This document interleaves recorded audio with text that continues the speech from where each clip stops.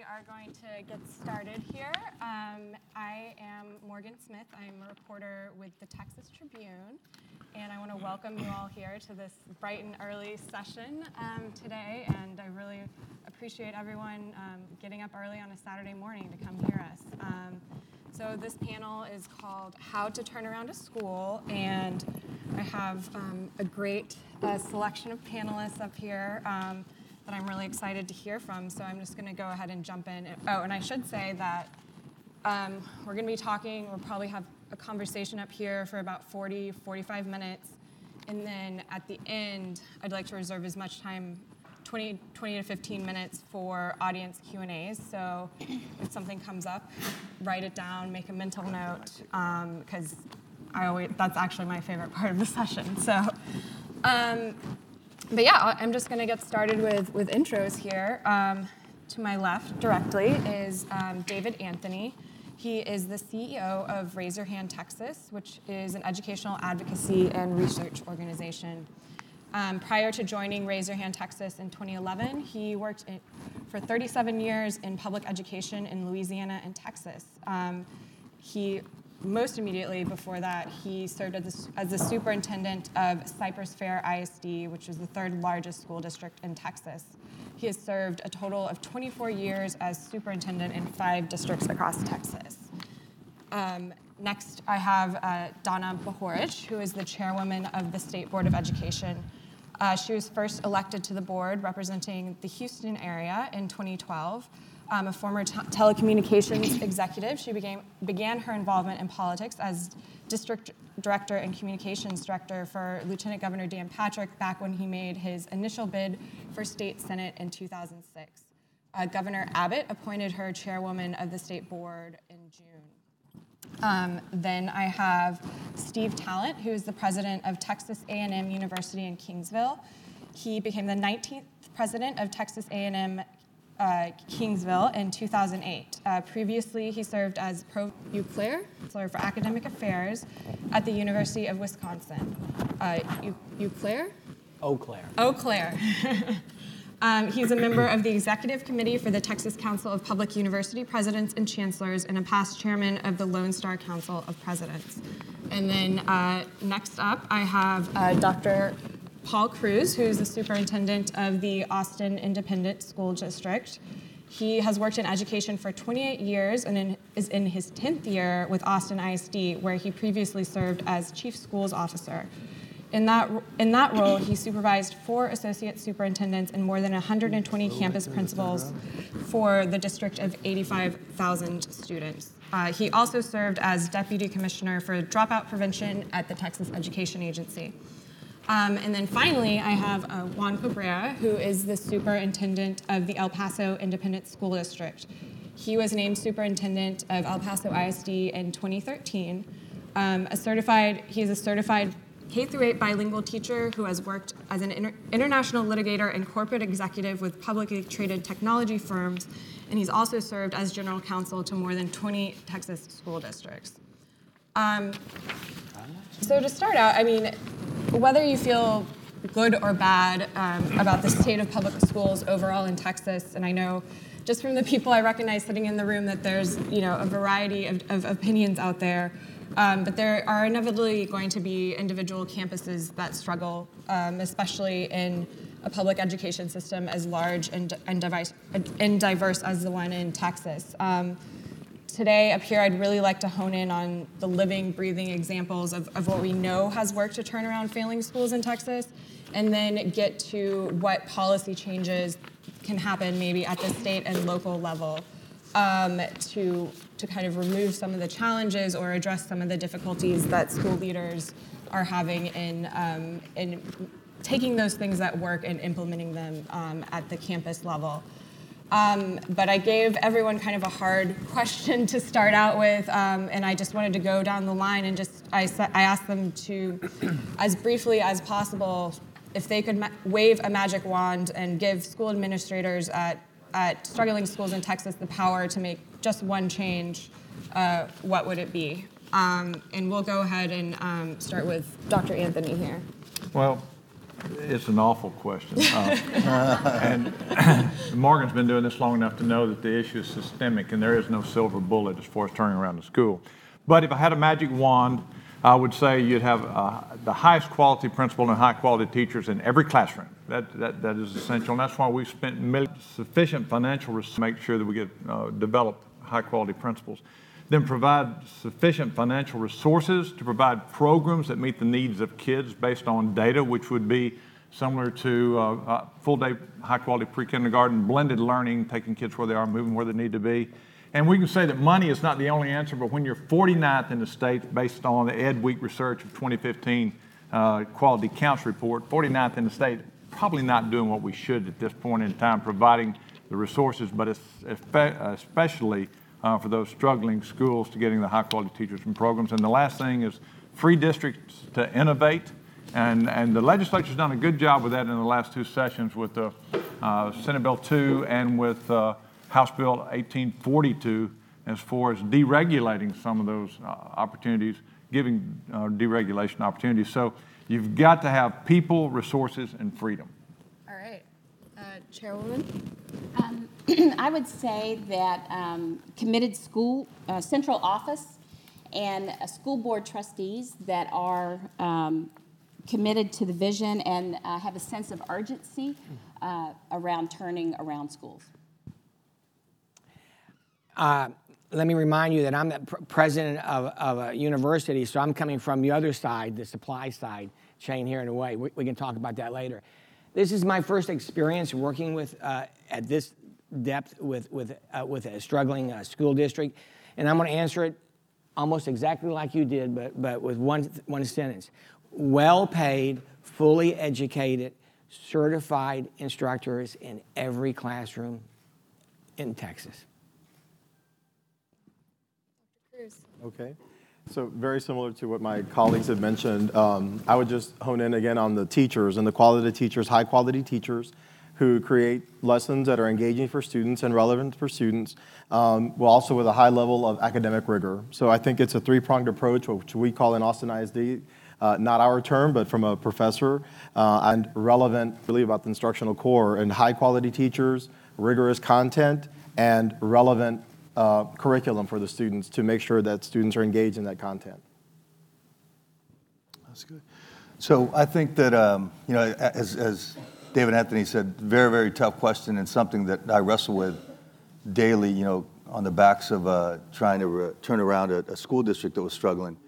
I think one of the first questions that I ask myself in trying to answer this question is, how do we define a school turnaround as being successful, especially in the K-12 sector? Because we've wrestled with STAR and accountability, and if that's the only measure. In the legislature, this session, I'm very excited about that. I think it bodes well for the future. Starting next school year, only 55% of your rating as a school comes from your STAR results. So that means that we're beginning to look at other measures, and I think that's going to be our challenge as educators. Or what are those other measures, and what else do we do to say that school has been turned around, that school is successful? A lot of other great things need to happen. A safe, secure learning environment, making sure you've got adults all around a campus that care for kids, support kids, meet them where they are, and help them be successful. At the end of the day, we're as it currently stands, we're rated on our STAR results. So obviously, if you had a magic wand, what I tell our principals all the time, we talk about a lot, you need to make magic happen in that classroom. And to me, that means you don't have a one-size-fits-all approach. It's a blended learning approach. It's a personalized learning approach. You take each child where they are. You get to know each child. Make sure you're socially, emotionally supporting them. And at the same time, you help them get better from where they started that year. And if everybody helps every kid get better through every school year, and every school year is critical, then I think we'll guaranteed to be successful. But the magic question is how you define success in the future. Well, hopefully we'll get into that a little bit throughout our discussion up here today, but I wanted to get into a little bit of what both Dr. Cruz and Dr. Tallant that you guys have been doing in your work with Fremont ISD in the case of Dr. Tallant, and in Austin ISD with Dr. Cruz, because I think you're pursuing two approaches that appear to have been appear to be succeeding at this point in time. We have with Fremont ISD and its partnership with Texas A&M, this kind of higher ed K through 12 approach, and then with Dr. Cruz in Austin ISD, you have the community school model, which I'll let you kind of describe a little bit more. But Dr. Talent, do you want to just talk a little bit about that focus on improving academics? Yeah, so I'll try to go quickly on this because we've done a lot, so I'll just do it from the high level. In 2012, Fremont Independent School District was in serious trouble. 6 of their 10 buildings had been almost condemned. They did not have a science lab. They were $10 million in debt. They were in deep, deep trouble. The city, got together, started doing fundraisers to get money. So they took the initiative. Because of what they did, I believe that Commissioner Williams thought they had a chance.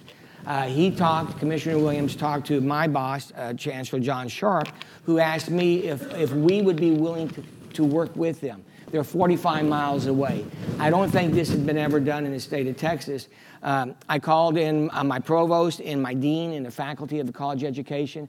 They were very leery about this. They were afraid that we would fail. But we all agreed that if we didn't do this, we shouldn't be in the business of what we did do. So we partnered with them.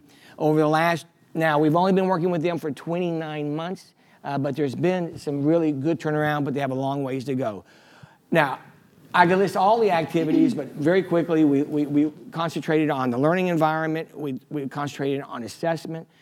We concentrated on post-secondary education, and the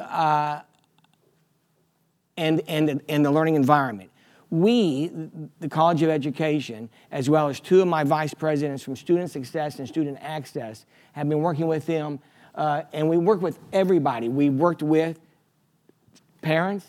We worked with school board. We did the year-long training for school board members. We worked with teachers in Abbott. We worked with all the students, and we worked with families. So we've done probably, I could count them up, 100 different activities in working with them. It's been extraordinarily labor-intensive. We helped them write a grant, and from TA, and they received a $1.9 million grant, where now they're recruiting teachers to come in. So it's been a great partnership, and I'll talk about that later. It's collaborative, it's a partnership, and the thing that is the best about it is nobody, the commissioner nor my chancellor, told us what we had to do. They gave us complete independence and freedom to partner and work together to help solve those problems pertinent to that school district. I hope that answers the question a little. Yeah, and I just had a quick follow-up because so many of the responses to the initial question about what would be changed had to do with having quality classroom. Can you talk a little bit about how you've addressed kind of that prong of the issue? Yeah, we higher education, we always point fingers at you saying, we need better teachers, but we're providing you the teachers. And it's cyclical, okay? On a supply side here, you're supplying our students, but we're supplying your teachers, and we work together on this. We worked working with the instruction there, working with the faculty there, Abbott, which is a program that everybody up here knows about, intense Abbott training. Again, we worked in getting money to go out and help them hire new faculty, and there's been tremendous turnover, which we'll talk about. A lot of faculty left. They didn't want to be held accountable, and it's that simple, and they bring in new faculty. The thing that's important for me, and I'm very selfish about this, is making us a better college of education. I have students in that classroom, and I have faculty in that classroom now, and I have administrators going there who've been teaching a lot of theory for a long time, but they're seeing the real problems that in the real lives that they're dealing with every day in a small South Texas school district, and it's only enhancing what's taking place in my classroom now. So it's not just that we're helping them, they're helping us, and we're growing stronger, and we're learning from them. And so, in turn, hopefully, we'll be producing better teachers to send to Fremont.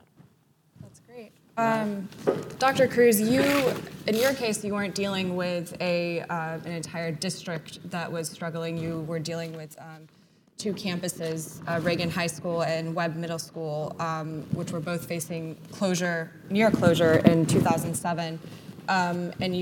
And Austin ISD kind of adopted this approach known as the community school model that seemed to focus on a lot of the factors outside of the classroom that can affect students' ability to learn and student achievement. Can you tell us a little bit about why that was the approach that Austin ISD took and how it's fared so far? Okay. Certainly. So one of the key elements, in addition to what I talked about previously, the instructional core, it is about autonomy. And it is about empowering those individuals directly on those campuses to serve kids in a better way. So in Austin ISD, there's two schools that we're talking about here, but the whole context of Austin, it is 130 schools, it's 84,000 students, over 12,000 employees, and so that's just sort of the scope of the district. But nonetheless, we had two schools about to be closed by the state because of lack of performance over time. And student enrollment at Webb Middle School was about 500 or less. Enrollment at Reagan High School was a little under 800 students. So obviously we had a lot of space in the building, but obviously there's got to be to different places, and parents were choosing those options. When we looked at it, obviously there's got to be a strong academic component to it, so we'd never move away from the instructional core. But what I do think community schools, what it first tries to bring is develop a culture of excellence and collaboration. One thing that I love about Austin, love a lot of things about Austin, but one thing that I love about Austin is people really want to step up to the plate. They want to help and support our schools and our students and our families. They really do. But that has to be collaborated, sort of has to be organized so that everybody doesn't come at the principal at one time. And it is 130 sites, so there's support to be given across our district, not just two schools out of the 130. So it really is about studying what are the non-school factors that are impacting student performance. So when students aren't coming to school for attendance, it could be various reasons. When students are dropping out of school, which is what's happening at these two schools, they're dropping out, not coming. And it wasn't necessarily because, while I taught language arts and it's important to write a persuasive composition, that really wasn't why. There were other non-school factors, whether situations with the home, with employment with the family, with understanding healthcare, understanding how to access the system that is understandable for families. I mean, all these other issues were there. So in Austin, we organized all the support systems in place that are here to help support kids. And when I see Suki Steinhauser in communities and schools, that's an exceptional one.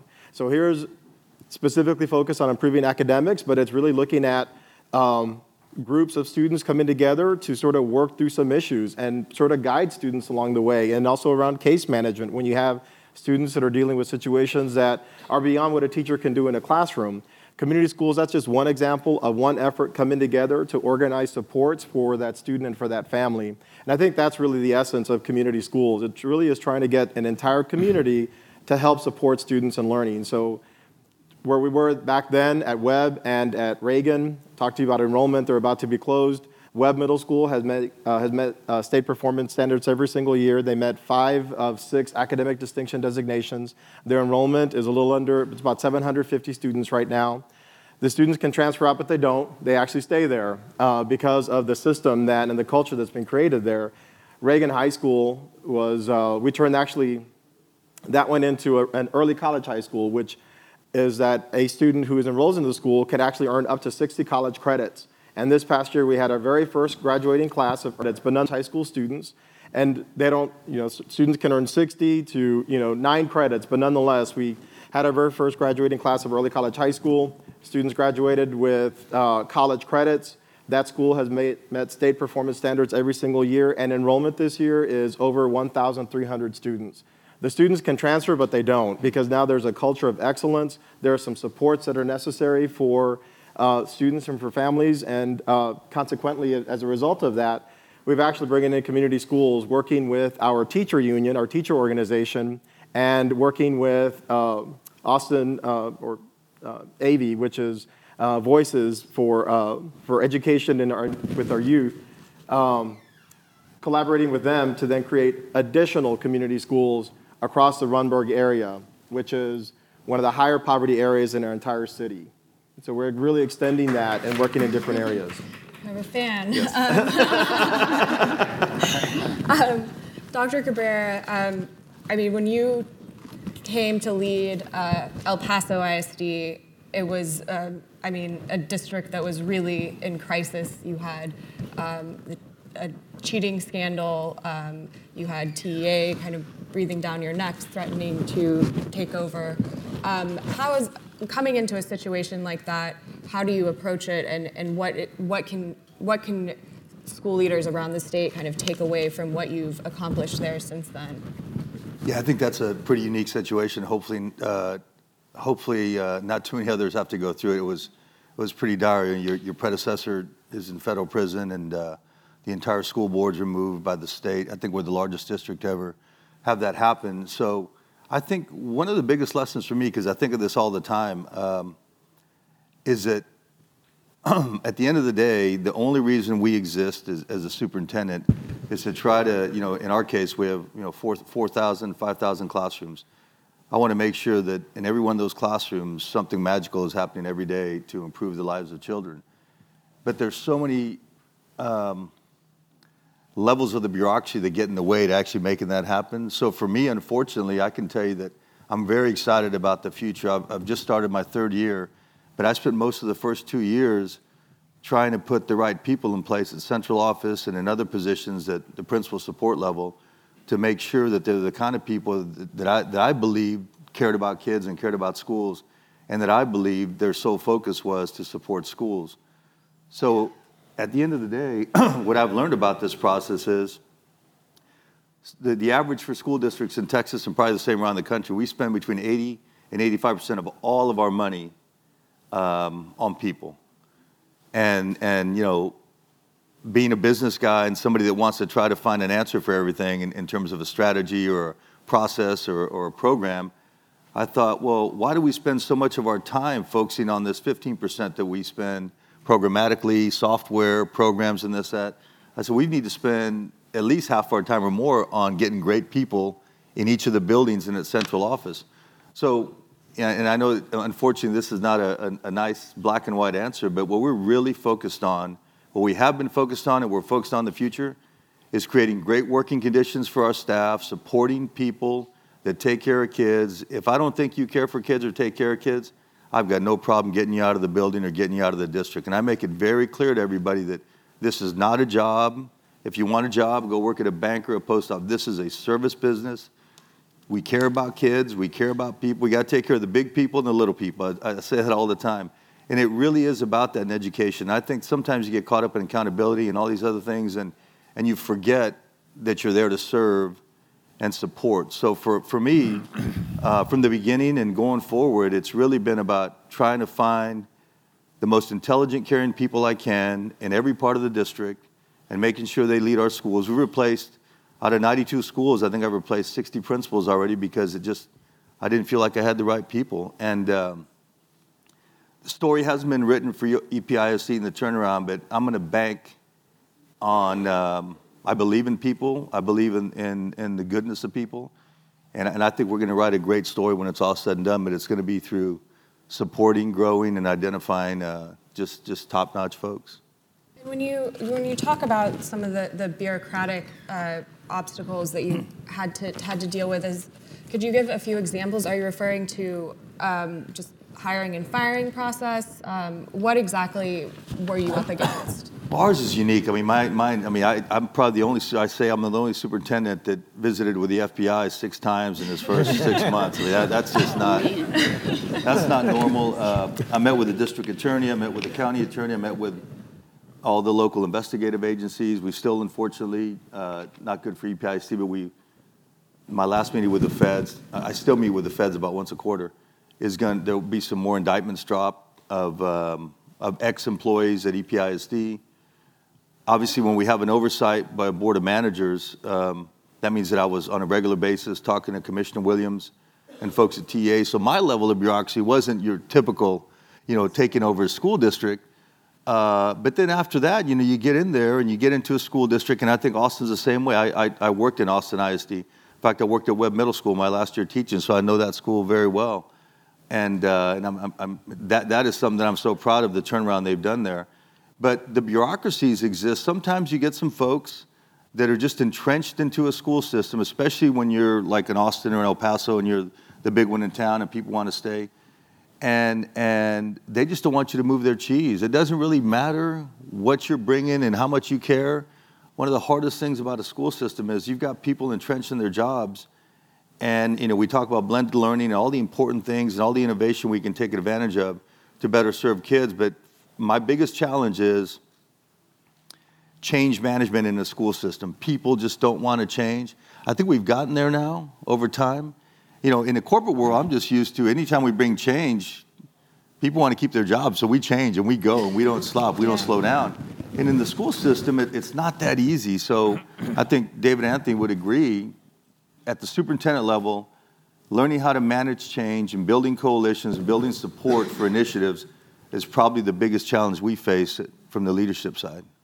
Well, and I kind of want to shift maybe to the statewide perspective now. Chairwoman, in your role at the State Board of Education, you not only meet with school leaders in your district in Houston, but also now all around the state, and then you also work very closely with the Texas Education Agency and its staff. Can you kind of give some perspective on what some of the issues that school leaders are coming to you with, what you're hearing from the Texas Education Agency when it comes to school turnarounds? I think what's important is I want to give you guys some statistics about the work that is being done. The last 4 years, the agency has really concentrated on school support for these kinds of situations where you've got difficult schools that need to be turned around. Right now, we have 248 districts in Texas that have what's known as a district coordinator of school improvement. And those are required when you have at least one school in a district that is improvement required.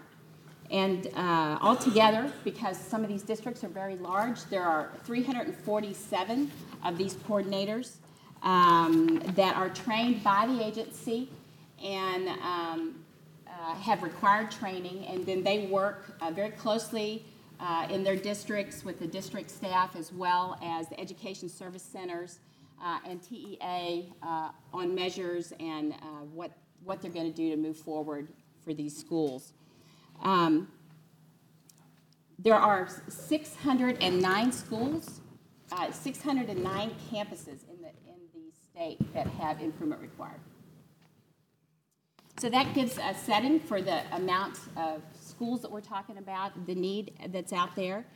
Some of the things that, in addition, that the agency provides is, in addition to the training for the coordinators and working with the coordinators, they have a new program that they're doing, which is a turnaround educator pipeline initiative, and they're working right now with Region 20 Education Service Center, and they put out a bid and are working with the opportunity culture model in some of those schools that offer different opportunities for teachers, so that if you have effective teachers, you want to increase their effectiveness in whatever way they're effective. So if it's to teach more students, because they're particularly effective with students, you want to help them be effective teaching other teachers so that you can spread that effectiveness around. So this opportunity culture model creates different opportunities for teachers to get higher pay and to move into different options for them that will take most advantage of their professionalism and what they can really offer, and with the end result of increasing effectiveness to students.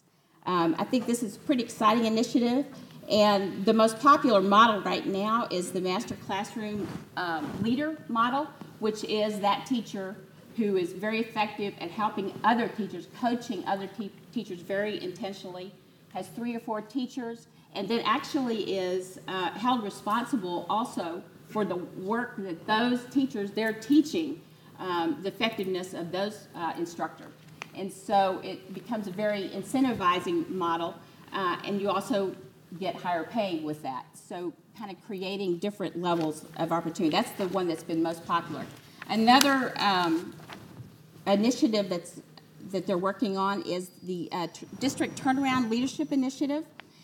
And they're working with UVA. UVA, University of Virginia, has the only turnaround model that I know of that works specifically on teaching districts and leadership how to implement and what really works with turnarounds. And so they're doing a lot of work with that right now, and specifically working with San Antonio ISD and Uvalde as well.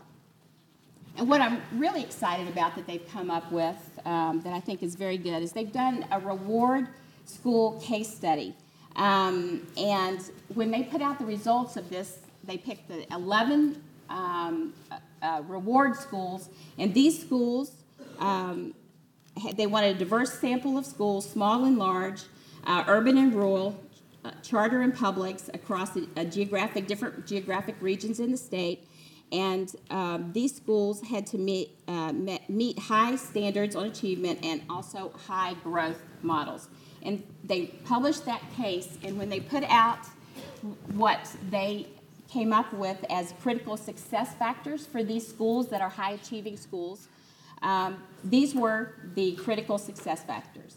Academic performance, which we've discussed very well, use of quality data to drive instruction, leadership effectiveness, increase of learning time before and after school and in other ways, family and community engagement, which also has been discussed, school climate, and we've all talked about teacher quality. All of the things that you've been hearing are the same kinds of things that were discussed in this reward school study.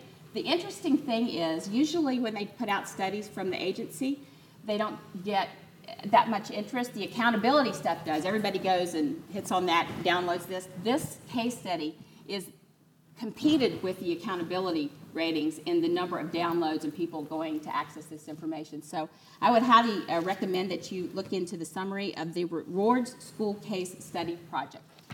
That's great. And again, I actually wasn't really sure if I was going to get a lot of similar answers up here, but it really does seem to come up very frequently, teacher quality, having quality leadership in the schools, and I know that that's something that Raise Your Hand Texas has focused on a lot, kind of it's the professional development side of things. Dr. Anthony, can you talk a little bit about that? Well, I think Donna was cheating off my notes. She pretty much had what I have. We have a document, a white paper that we had commissioned that was done by American Institutes for Research, and I brought some copies of it if any of you want it. But it's looked across what nation to see what turnaround programs really what they include, and what she's mentioned is almost the same thing as TEA came up with: leadership, staff quality, professional development, targeted professional development that is based on data, the use of data for instructional design, culture, creating a culture of collaboration and trust on a campus, and then program coherence. The last two I want to address because when you talk about these turnaround schools and you say we hire and fire the principal, that may be necessary, but there's no research that supports the fact that a new principal does a better job than the old principal. It may do better, or he may, or she may, but there's no research that supports that.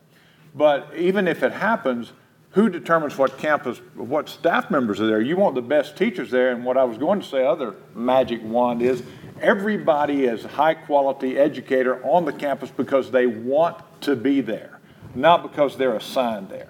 And when you have a culture of collaboration and trust, make sure, and your turnaround program, make sure that you're not turning around a campus because it's mandated, because it's compliance-driven. Right. It's because you really believe that every child in the state of Texas deserves a high-quality education, and you're going to fix the school. If not, kill the school. Get rid of it. Do away with it. The school doesn't exist to be a school. The school only exists to serve the needs of all the students that are in that neighborhood or who choose to attend there. So it's a philosophy that you have to have at the board level. It was mentioned by Chairman Behort. You have to have the board and central administration that are committing to a culture where you support the need for change, when it occurs. Now, there are only about 150 campuses in the state that are in the second year of improvement required. And we're very familiar with UVA. Dr. Andre Morgan out there in the audience, he works with me, and we're working with UVA, and we're working with TEA, and we want to provide this training for board members, central office, and principals on what it takes to turn around a school. It's not just on that principal, stick him or her out there and say, turn it around, we'll see you when you get it done, whatever get it done looks like. So the other thing is program coherence.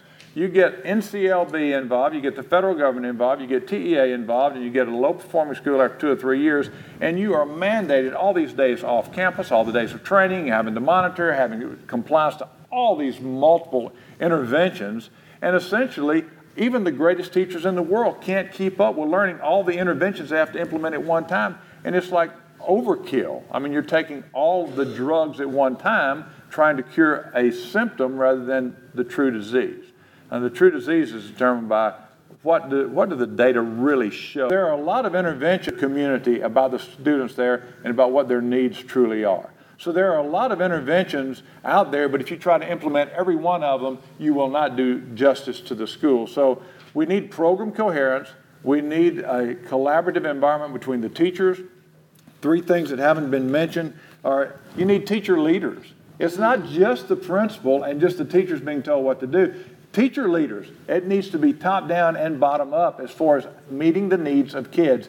High quality teacher in front of a classroom every day is the most important factor in a child's education. The most important factor. We spend too much time worrying about trying to how do we fire and hire teachers. How do we develop them once we get them? No, they're not all perfect, y'all send us. But you know what? Some are really good. And it's our job to have that ongoing professional development, mentorship, training, support once we get them in place rather than throw them in there and say, take care of all these 9th graders who are 20 years old. You don't do that to teachers. And so when we look at what we need to determine, one, is this compliance? Or is it because we believe every kid needs a high-quality campus? Then we need to get the high-quality administrator, high-quality teacher. But the other thing, we need career counselors for kids and LPC counselors. A lot of these kids come in with baggage. I mean, they have a lot of stuff. They deal with more stuff before breakfast than most of us dealt with in years when we were growing up. And I'm going to interrupt just, what do you mean by LPC counselors? Licensed professional counselors. Those are the ones who deal with the social and emotional needs as well. They're charged with other responsibilities as well. But separate the two and have these career counselors that help these kids figure out what careers are out there through Texas Workforce Commission, what degrees they need, and then make sure that we're meeting all the needs of the kids through the appropriate funding of these programs. But find them where they are and move them where they need to be. Don't always push them back to the lowest level. Every kid doesn't need to start over if they fail 9th grade. Start where they were and move forward. So I think the chairwoman and Dr. Anthony both did a really good job of kind of illustrating what the ideal is and where we need to be and what some of the solutions are. But just briefly before I open it up to questions, I'd love to just hear the 2 superintendents say, what are just, if you could just name like your top 2 challenges in kind of getting to that point where you're in a position to be able to make the changes to, if you see this is the solution to the problem, what are some of the obstacles in your way and kind of the challenges that you face getting there? If you kind of take the summary of all this, at the end of the day, what we're saying is that you need great teaching in every classroom. So, how do you do it at our level? How do you know that you've got the people in place that are assuring that's happening? We can sit around in leadership meetings at central office and talk about that, and we all nod our heads. We understand that, and the things that folks are saying here, it all makes sense. My biggest challenge is, and again, being a lawyer and working in business, I want to make it into a numbers thing or somewhere where I can, but it doesn't work that way. It really doesn't. Great teaching can be different in different schools and different communities, and also depend, again, where the kids are at. So I guess that's my biggest challenge, something that we'll never get it right, but what I'm going to, struggle with and continue to work with is how do we have great teachers in every classroom? And once that's happening, I think that's easier to fix it, but do you really know what's happening? We can't wait for the STAR exam at the end of, it's a post-mortem in May. So right now, every day I'm talking to our educators and our principals. How do we know it's happening? I want to know right now if it's happening, because it's too late. That school year is gone for that kid. And we know statistically, if a child has 2 or 3 bad teachers, they may never recover.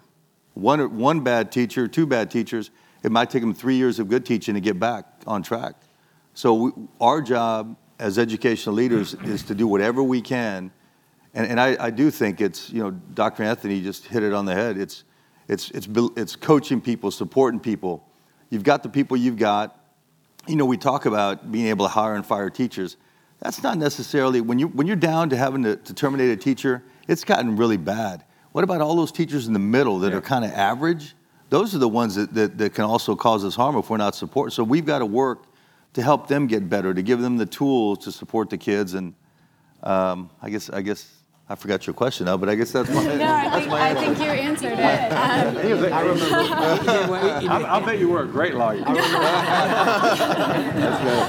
I remember the question, though. I do, because Trustee Cowan is here with us, and she understands this and knows as well. She's one of our board members in Austin ISD.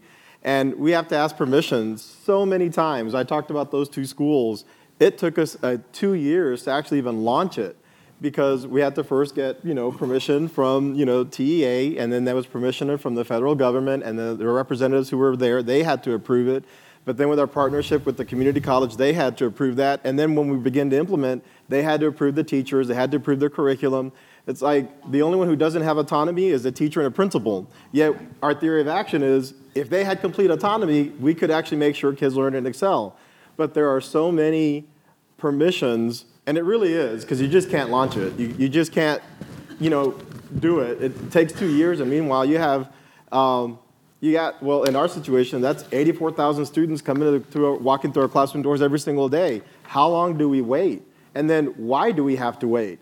If that community, we know what excellence looks like, we need some autonomy to implement, to go forth. Our local board with our trustees, they have oversight of the resources, the funding, the mechanisms that we have in place.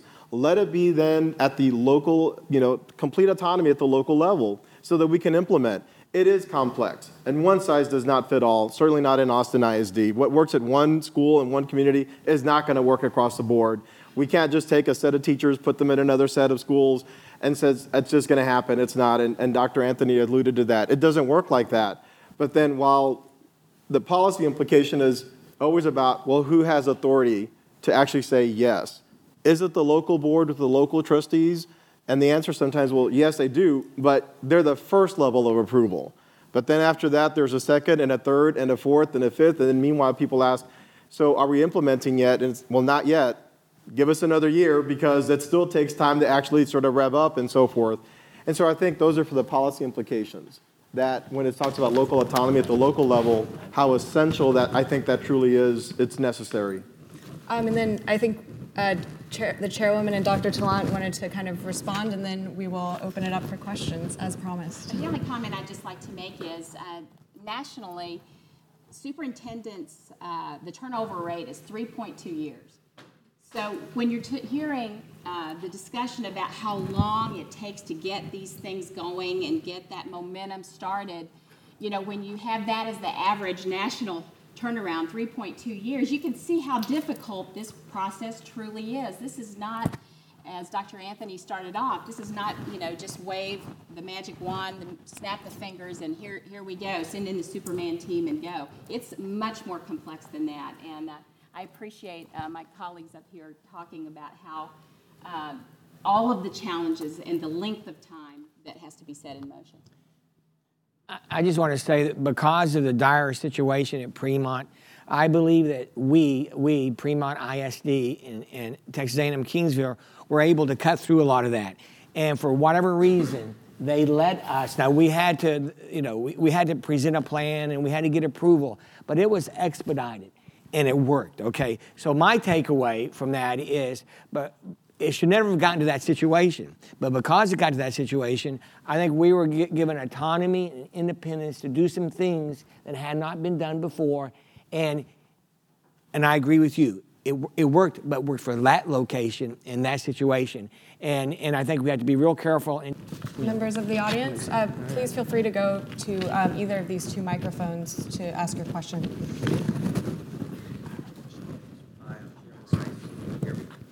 Yes, sir.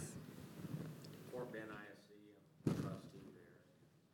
I have a two-pronged question for Dr. Cruz and Dr. Cabrera, and that is Eastside Memorial High School emerged from being an unacceptable campus recently. Would you be willing to somehow put together a white paper on that or work with trustees around the state to kind of help them understand how that came about? I think one of your trustees, Dr. Jamie Mathias, was instrumental in writing the RFP for that, because now, if my memory serves me correctly, if we have a campus that goes 3 years of being unacceptable, the commissioner can replace the entire school board with the board of managers. So it would be really helpful to know how you managed to improve Eastside after, I think, almost a dozen years. And then my follow-up question, pointing to something the chairwoman said, to keep the trustees involved in student achievement. For you, Dr. Cabrera, is I think your new board just took office in May. Yes. And you have 7 trustees. Yes.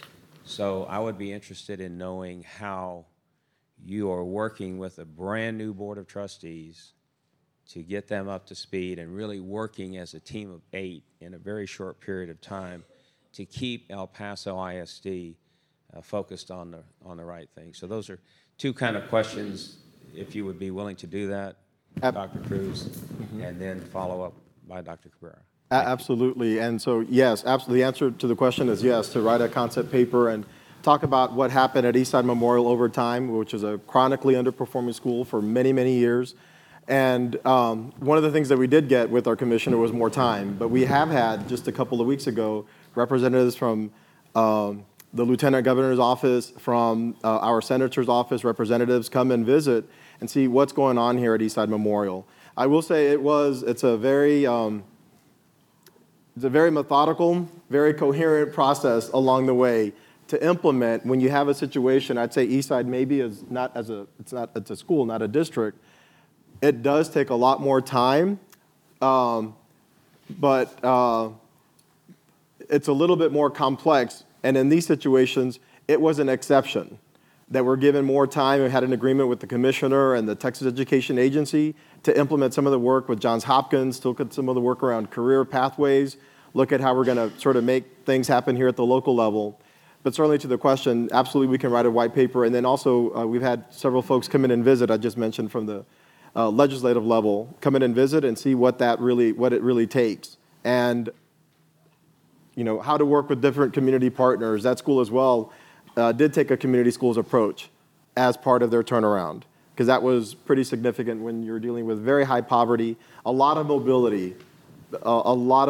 Kids who are there on day one, they're not going to be there at mid-year and at the end of the year. So you have to that has to be part of the equation. And it's not, you start, you leave, you come back, it's a new set of groups, you have a teacher who moves, and sort of all that sort of life happens. And some of our schools are very, very complex, and the dynamics are very different. And so that's just something a little bit more context to the situation there at Eastside. And that's House Bill 1842 that is going to change that. So it's very important. I think 2 years will pass pretty quick. So we've got to get a white paper out there. We've got to support all the schools with all the IR schools. We've got 2 years will come before you know it. And one of my challenges on that, just to follow up on that question, is to get it out of IR, then it's about stars. So then what we don't want to do is take these schools and turn them into test prep factories so that we get past star, but we don't really have a holistic education and an appropriate education for kids to help them develop, not just do well on the STAR test. So that's going to be our challenge with that shorter timeline that we're going to have to look at. And to your question on the trustees, I think that, first of all, I will, and I think this is going to be part of the new legislation where they let the manager stay 4 years. I think it was a big mistake. So 5 people hired me. They were my bosses for 2 years, and they all left. And from one day to the next, I had 7 new bosses, none of which hired me. So I will say that the last 5 months have probably been the most challenging of my first 24 months, and probably some of the ones that I enjoyed the least. Let's just say that. And all of a sudden, so you work for 2 years to build relationships with 5 folks, and then all of a sudden they're all gone. And hopefully we don't have to have board of managers too often, but I think I will visit with the new commissioner to make sure that we stagger when managers are pulled off of a board, so at least you have a little bit of continuity on the transition. But I'm really blessed. I also have the opportunity. I worked with hundreds of trustees across the state for a number of years. And to answer your question about how we're building cohesiveness, really for a superintendent, and these folks can tell you, it really comes down to the agenda that the trustee comes to you with. If you're blessed to have trustees that truly care about kids and improving the community and don't have another ulterior motive like their own interest, it's really easy to work with people because we can quickly find common ground. And I am lucky. I've got 7 people that truly don't care about meeting with vendors, don't care about, this or that, and it doesn't seem like I have anybody that wants to run for their next political career. And I think for that, it's really made it easy. But honestly, from a superintendent's perspective, if you've got 6 or 7 people or 4 or 5 people that don't really care about schools and kids, but they're there for other reasons, it's really, really difficult to make it work. I mean, we have to make sure that in the process, in your communities, the people that you vote into offices as trustees, you got to make sure you quiz them and make sure that they're in it for the right reasons, and then hold them accountable when they're in their chairs, because it's hell to be a superintendent with a trustee that doesn't really care about kids in schools. It really, really is hard. Next question. Mr. Cabrera, my question's for you. Yes, sir. My name is Seth Krasny. I'm a freshman student here at UT Austin, and I graduated from your district back in June. Now more than ever, I'm concerned with the lack of opportunity being displayed in EPISD as I'm talking to my peers from all across the state and the nation.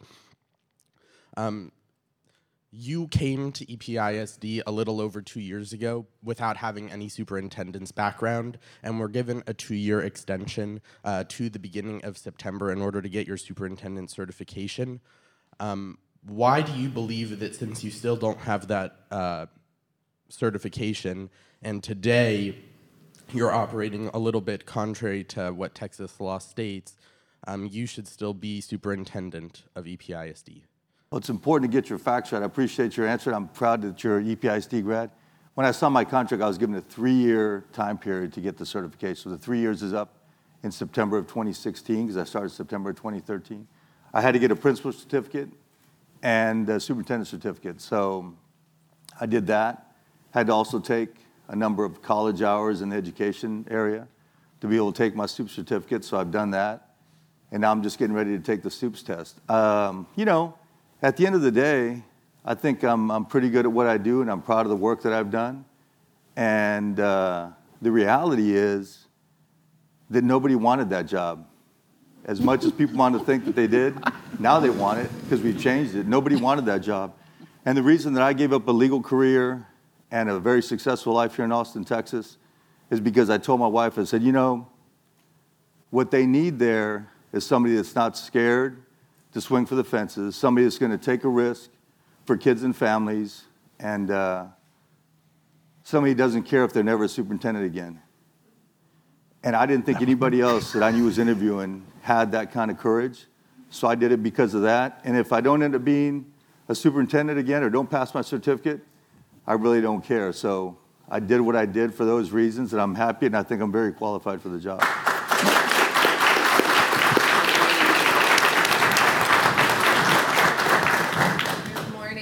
Marisa Limon. I'm a fellow El Pasoan, but live in Austin now. Next question. And I'm a graduate from Isleta Independent School District. My mom is a former high school principal, and I'm a former AISD employee, proud to be here. I find myself working in advertising now, even though I began my career in education in the classroom teaching middle school English. And I want to know, since I'm now finding myself in the business community with a public servant heart, how do we engage business? And what role does business have to play in school turnaround, in community schools, in these partnerships? We know obviously that throwing dollars at the problem is not necessarily the answer. However, dollars help. So how can we find that sweet spot? What have you all found? Go ahead. No, go ahead. You did so well on that last one. You've earned the right. I just want to say for us, we're geographically isolated in El Paso, as you know, so for us, probably as much as any other school district, it's really critical. Economic development, we see ourselves as part of the economic development engine. I talk to business leaders all the time, not just about helping us financially, about what kind of graduate would you like? What kind of graduate do you need? What do we need to be part of the economic development in El Paso? So for me, and I guess it's also easier since I worked in business, both getting their input around the kinds of classes and dual credit and internships and whatnot we're doing for our kids to help them be successful and stay in El Paso, and also their financial support with innovative program on the fringes, like anything we're doing with blended learning or new tech schools, project-based learning. We're doing a big investment in dual language programs. Some of these are outside of the norm, and we don't have the money to pay for the classes, the innovation on the fringes. And I'm leaning really heavily on philanthropy and business, folks. So if you want us to innovate, help us pay just for that on the fringes, and we couldn't do it without business leaders. I think we have time for one more question. Hi, my name is Anna Myers, and I'm a teacher at Yes Prep Public Schools in Houston. And my question is specifically to the chairwoman and Mr. Anthony, because you spoke a lot to teacher development and teacher training, and I really appreciate that because that's been one of the main things that has caused me to feel satisfied at my school and like it's a place where I want to actually build a career, which is kind of rare right now in the charter world. And so I have a two-part question. One, I'm just curious if you have seen any specific programs that you think would work on a statewide level and that you'd like to see implemented in terms of like teacher training and development. And then second question is just related to teacher burnout, because I think that that's one of the biggest things that we see in tough environments to teach in, specifically failing schools. And if you have any ideas around how to retain teachers longer. Well, yeah, you want that? No, you do. Two things. There was a program, and it's still on the books in Texas called TextBESS, big T, little x, BESS. And it was a paid mentorship program for new teachers. What we should be doing for every new teacher, regardless of where they teach, at public education, where they come from, is at least 2 years being mentored by a master teacher. And there was a definition for master teacher. And so it provides them, some new teachers may know if they teach Algebra 1, they may know everything about Algebra 1, but they're not sure when they can go to the restroom and where all the supplies are and what they do for breaks and what access to support they have. And so you need that mentorship program for at least 2 years to help teachers work through the logistics of being an effective teacher. In addition, we have had opportunities for specific professional development for these teachers. Many times, the new teachers are thrown into some of the worst classes, most difficult classes, because more experienced teachers think, and incorrectly, but even principals think they've earned the right to move up to teach the easier to teach kids. And so they may have those classes that are difficult, but they don't always have the support to address those needs. Scheduling teachers more appropriately would be very important, putting them in easier to teach and harder to teach classrooms, not all in one, especially brand new teachers, following them in support. But there's a lot of time that has to be spent with brand new teachers. They don't come ready to teach. I don't care what the educator preparation program is. There's not a master teacher year one. It does not occur. It's like unicorns. And so after we all know about it, but we've never seen one. And so what we need to do is to have that 2 to 3 year of development period and then support and have them in small groups, but we need to really focus on preventing burnout by making them better prepared. Every teacher that starts wants to do a great job. There are very few teachers who say, I'm going to get in there and I'm going to disrupt everything and I'm going to hurt these kids. That doesn't happen. But we don't prepare them, we don't support them. And so your point is, there are some programs that's going to take a little money. I think you're going to see some legislative opportunities in this coming session to deal with not teacher evaluation and teacher termination, but teacher preparation, certification, and support, which are critical, is going to be critical to our students in the future. I really think that we've just got to, and I referred to it earlier, create a different career pathway for teachers that incentivizes them because they can get different kinds of responsibility and really specialize in what they're really good at. And the district also ends up taking advantage and of that talent and putting it strategically, and then they earn more opportunity. And because often what happens is that your best teachers end up getting more work, and that's all we do for them. But it can't be. I think it's a poor system when the only way to get ahead as a teacher is to be an administrator. Yeah. And no offense to the administrators. No, that's right. That's really, you need to create a... Offensive, but true. I just think that's the wrong way for our teachers. We have to be much more creative and much more thoughtful and much more intentional about creating those career pathways for teachers, if you will. Yeah, I want to add, that's a great point. What we should have is a teacher leader certification or endorsement that pays the same as any assistant principal. Absolutely. Yeah. I mean, then you reward these teachers, and they don't have to go into something they don't want to. Every great teacher doesn't make a great administrator, and so you add to the problem. But if you allow teachers to teach teachers and you prepare teacher leaders, then we're going to be so much better off. The collaborative environments, collegial environments, the culture of a campus would be significantly impacted. Once you change a culture, you can do almost anything for big people and little people. Absolutely. I use that phrase too, exactly. I agree. That's a great point. We've got to create a pathway, and I'd love to work with you on this. We've got to create a pathway where a teacher that's great can make six figures, can have professional, financial freedom, and can, if they're great and they love it and they want to do it for 30 years, I don't want them to be an assistant principal or principal. I want them to take care of kids. So that's great. We got to figure out a way to do that. Great question. I wish we could just go on for another hour, but unfortunately we have to cut it off here. So thank you all so much for being here.